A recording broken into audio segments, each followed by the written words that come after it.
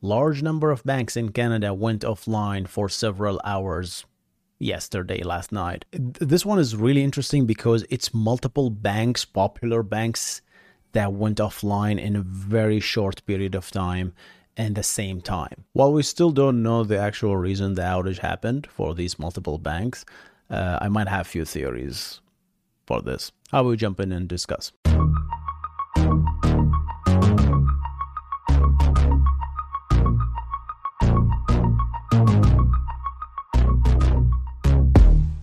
Welcome to the Backend Engineering Show with your host Hussein Nasser.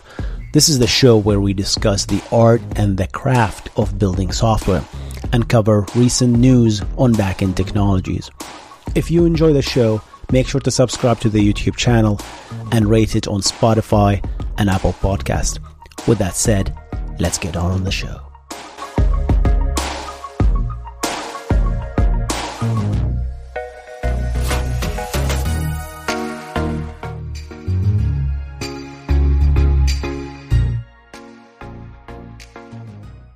This comes from Bleeping Computer. Canada's major bank go offline in mysterious hours-long outage. 5 major Canadian banks went offline for hours, blocking access to online and mobile banking as well as e-transfer for customer. Notice that all of these are internet services. So this is very important. Nobody mentioned that, hey, if I go to the actual office or the bank teller, can I make a transfer there? I didn't see someone having problem with that. It's only online access, which makes me point to certain things on the back end here. Obviously, we're going to speculate. We don't really know the reason. The banks reportedly hit by the outage include Royal Bank of Canada, RBC, BMO, Bank of Montreal, Scotia Bank, and the Canadian Imperial Bank of Commerce.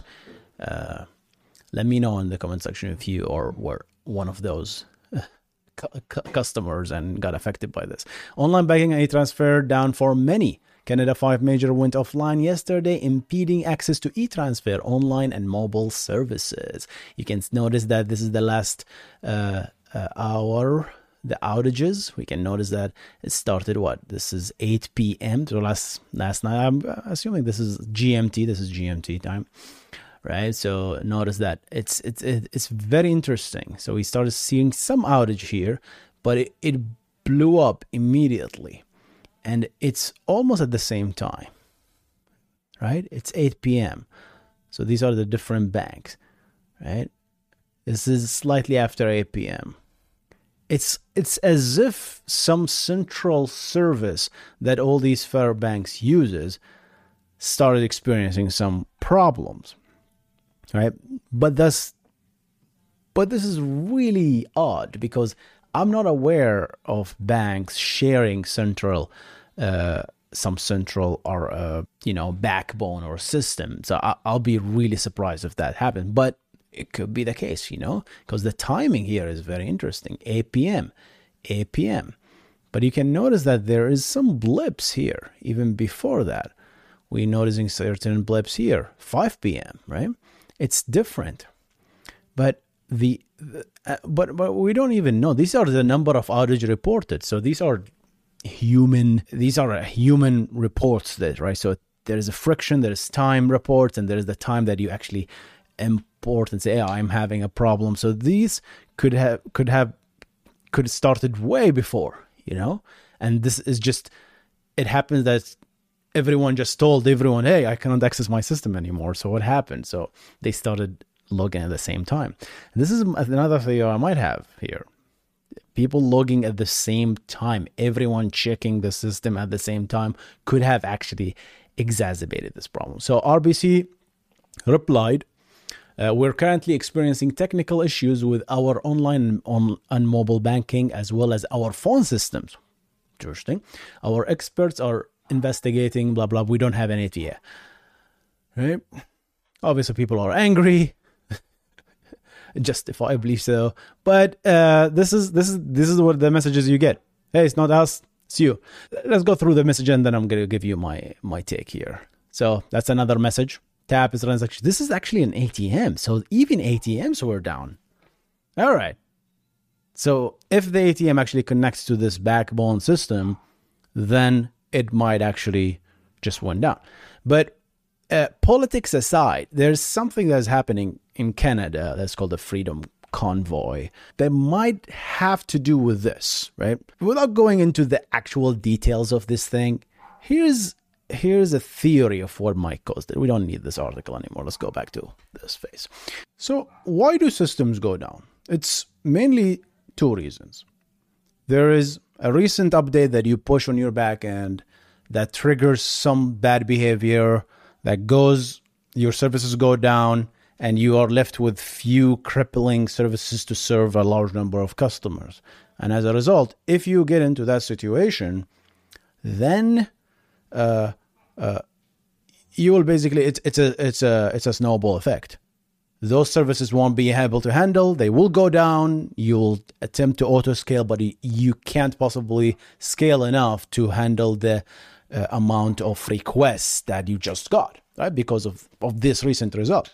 To solve this, you have to do a rolling restarts, quickly getting back. Right? You have to stop the service, effectively. You have to stop the flood of requests somehow. Timeouts, circuit breaking, block the clients altogether, but you have to stop the flood. So that's one reason, right? You did something. You actually physically did something to backend. So that could have happened, but it's very unlikely that 4 banks actually did an update to the backend of their independent services that could have caused this. It might be that if the 4 banks or the 5 banks actually share a single architecture and single service, I don't know, somewhere, then this problem could happen because all of them are relying on this piece. I really doubt that this piece is so important that it will cripple the downstream services. That's just a bad backend, if you ask me. You will never if your system depends on one central thing, you have to assume that this could fail, and you have to continue able to serve your clients with some sort of a local or queued. You would queue these requests, you would queue these transfers and save them, in a database locally. When I mean local, I mean in your local database, and then you sync it. You never synchronously depend on something that is centralized. That's just bad architecture, in my opinion. But let's assume that might not be the case. The other reason where things can break is actually if you accidentally got a huge amount of traffic that is unexpected. Your services are fine, but you tuned your scaling to certain workload because this is the workload that people use for their e-banking systems. But what if something happened? What if your government announces something that people start to freak out, and everyone in Canada at the same time, within a small window of time, they start making thousands upon thousands upon thousands of transfers at the same time? This will put a lot of unexpected load on your backend, and we can get into the snowball effect that we talked about. The moment these requests start to time out, eventually one server goes down, then you're going to get a lot of requests that these servers can handle this. So these servers start to go down, all time out, and then you're going to get into a situation where you don't have any healthy servers. We talked about how Envoy Proxy actually solved this with panic mode, where say, hey, even if I'm not healthy, continue sending requests to me. That all depends on the reverse proxy configuration. This is like a little bit of in the weed, but we can go into it in another episode. But that could happen. And when I thought about that, the Prime Minister, Justin Trudeau, actually announced, based on this Freedom Convoy, that he gave permission to the banks to freeze people's account. So that would explain a flux of requests that are completely unexpected from people. People are freaking out. They will all go online at the same time. And you will be surprised that you might say, Hussein, of course, everyone is online all the time. No. If you get an actual flux at the same concurrently, you'll be amazed how much of the backend you actually bring down. It depends how badly written your client. If your client app is badly written so that it sends a lot of unnecessary requests, those unnecessary requests will just pile up and pile up and pile up and will become really, really bad and could kill your backend effectively. So that could be the problem that actually happened here. One small thing to add here, actually, we've seen these kind of outages, the burst of requests coming at the same time when the pandemic starts, when everyone started working from home using a VPN. We've seen Microsoft, Facebook, Google experience some sort of an outages because of this the crazy amount of load that happened due to the pandemic.